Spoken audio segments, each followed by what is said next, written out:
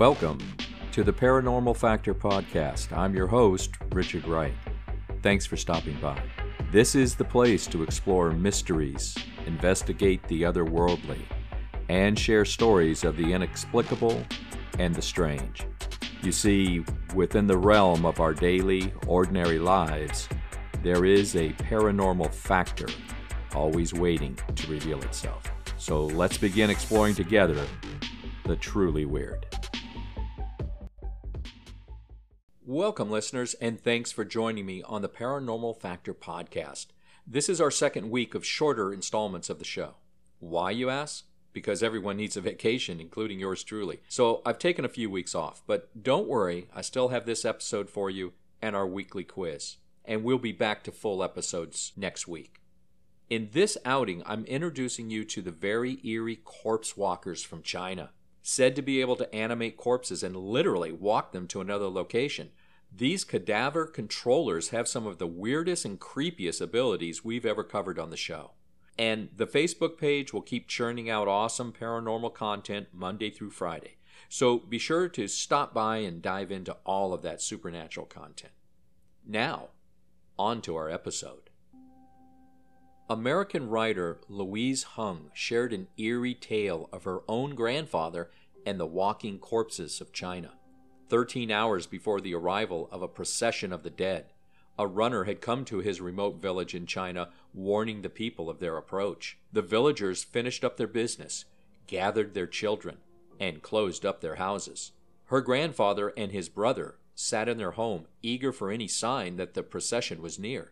They finally heard the rhythmic beat of a gong closing in on the village. Before long, another sound could be heard, the shuffling of feet. Dozens of feet, pounding and stirring the dirt. The sounds of the gong and the feet filled the village streets.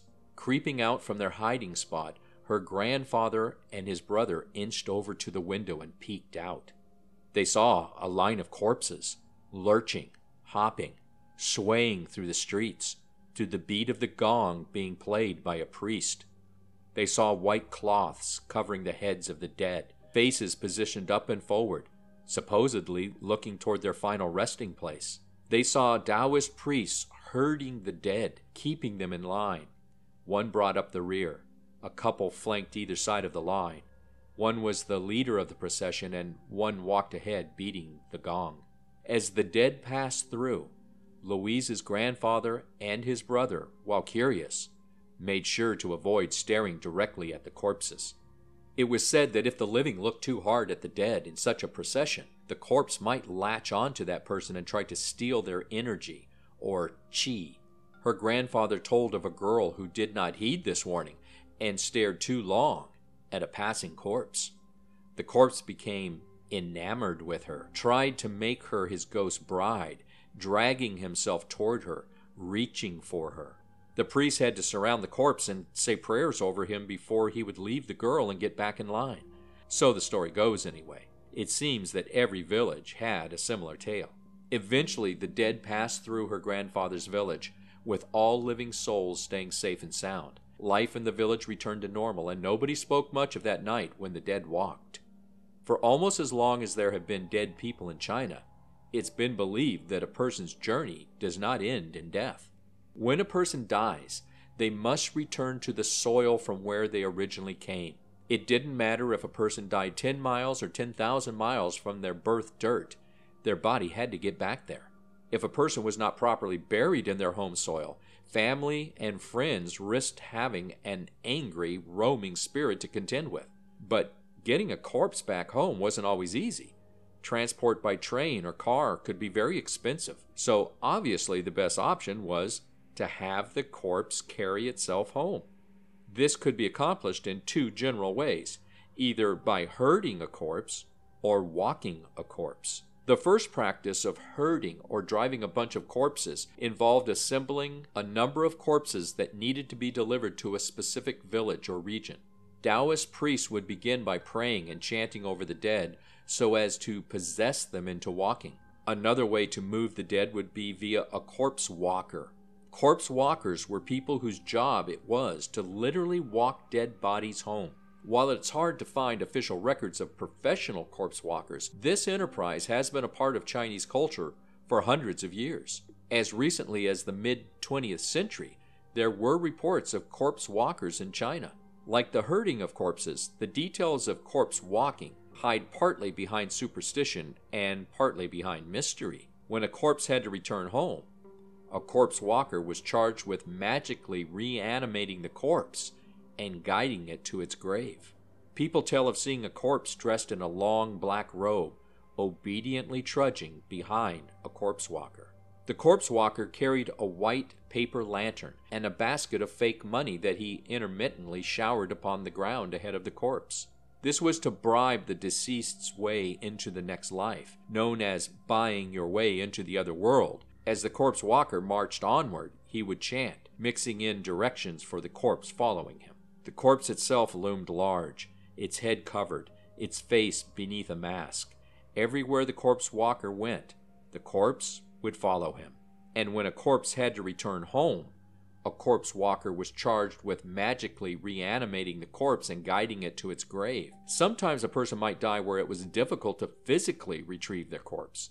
In such a case, a priest would place part of his own spirit into the empty cadaver shell and walk the corpse to a retrievable location. They would then finish by bringing their spirit fragment back into their own body. Corpse walkers and corpse herding priests actually provided a valuable service. They let the living put what felt like a safe distance between themselves and the dead. Concealed beneath a warm cloak of superstition, the corpse walkers and corpse herders allowed people to focus on the mourning or spiritual aspects of death instead of the cold reality of corpse transportation. Well, next week on the show, we'll be traveling to the Ozarks to meet the infamous Ozark Howler. The Ozark Howler, also known as the Ozark Black Howler, is a legendary creature that is purported to live in remote areas in Arkansas, Missouri, Oklahoma, and Texas. It is typically described as being bear-sized, with a thick body, stocky legs, black shaggy hair, glowing red eyes, and prominent horns. And its cry is often described as being a combination of a wolf's howl, an elk's bugle, and the laugh of a hyena. So please join us as we meet up with the Ozark Howler next time on the Paranormal Factor podcast. And now it's time for the episode quiz. Welcome to the quiz, everybody. Here's your question. What kind of creature is the Sykesville Monster? Is it A, a dogman, B, a Bigfoot, C, a lizard man, or D, the Rougarou? Once again, what kind of creature is the Sykesville Monster? Is it a dogman, a Bigfoot, a lizard man, or a Rougarou? And the answer is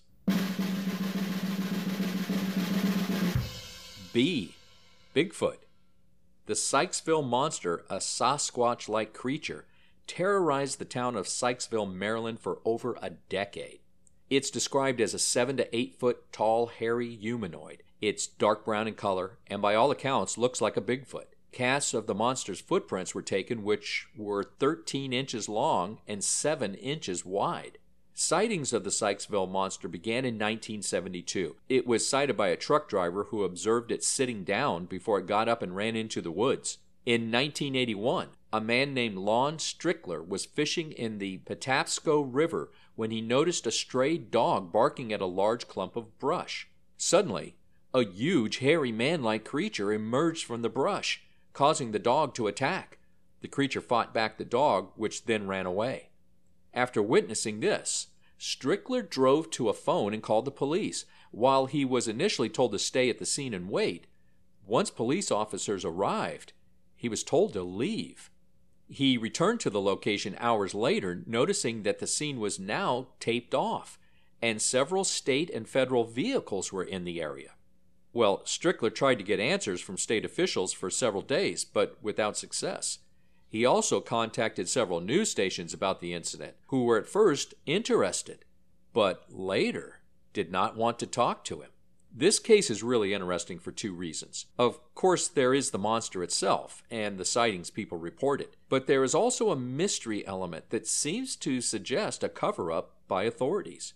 We run into conspiracy theories all the time with UFO cases, but it's rare to run across such a perception when talking about Bigfoot or other creatures. So I think this one is intriguing enough that we'll cover it later this season on the Paranormal Factor podcast.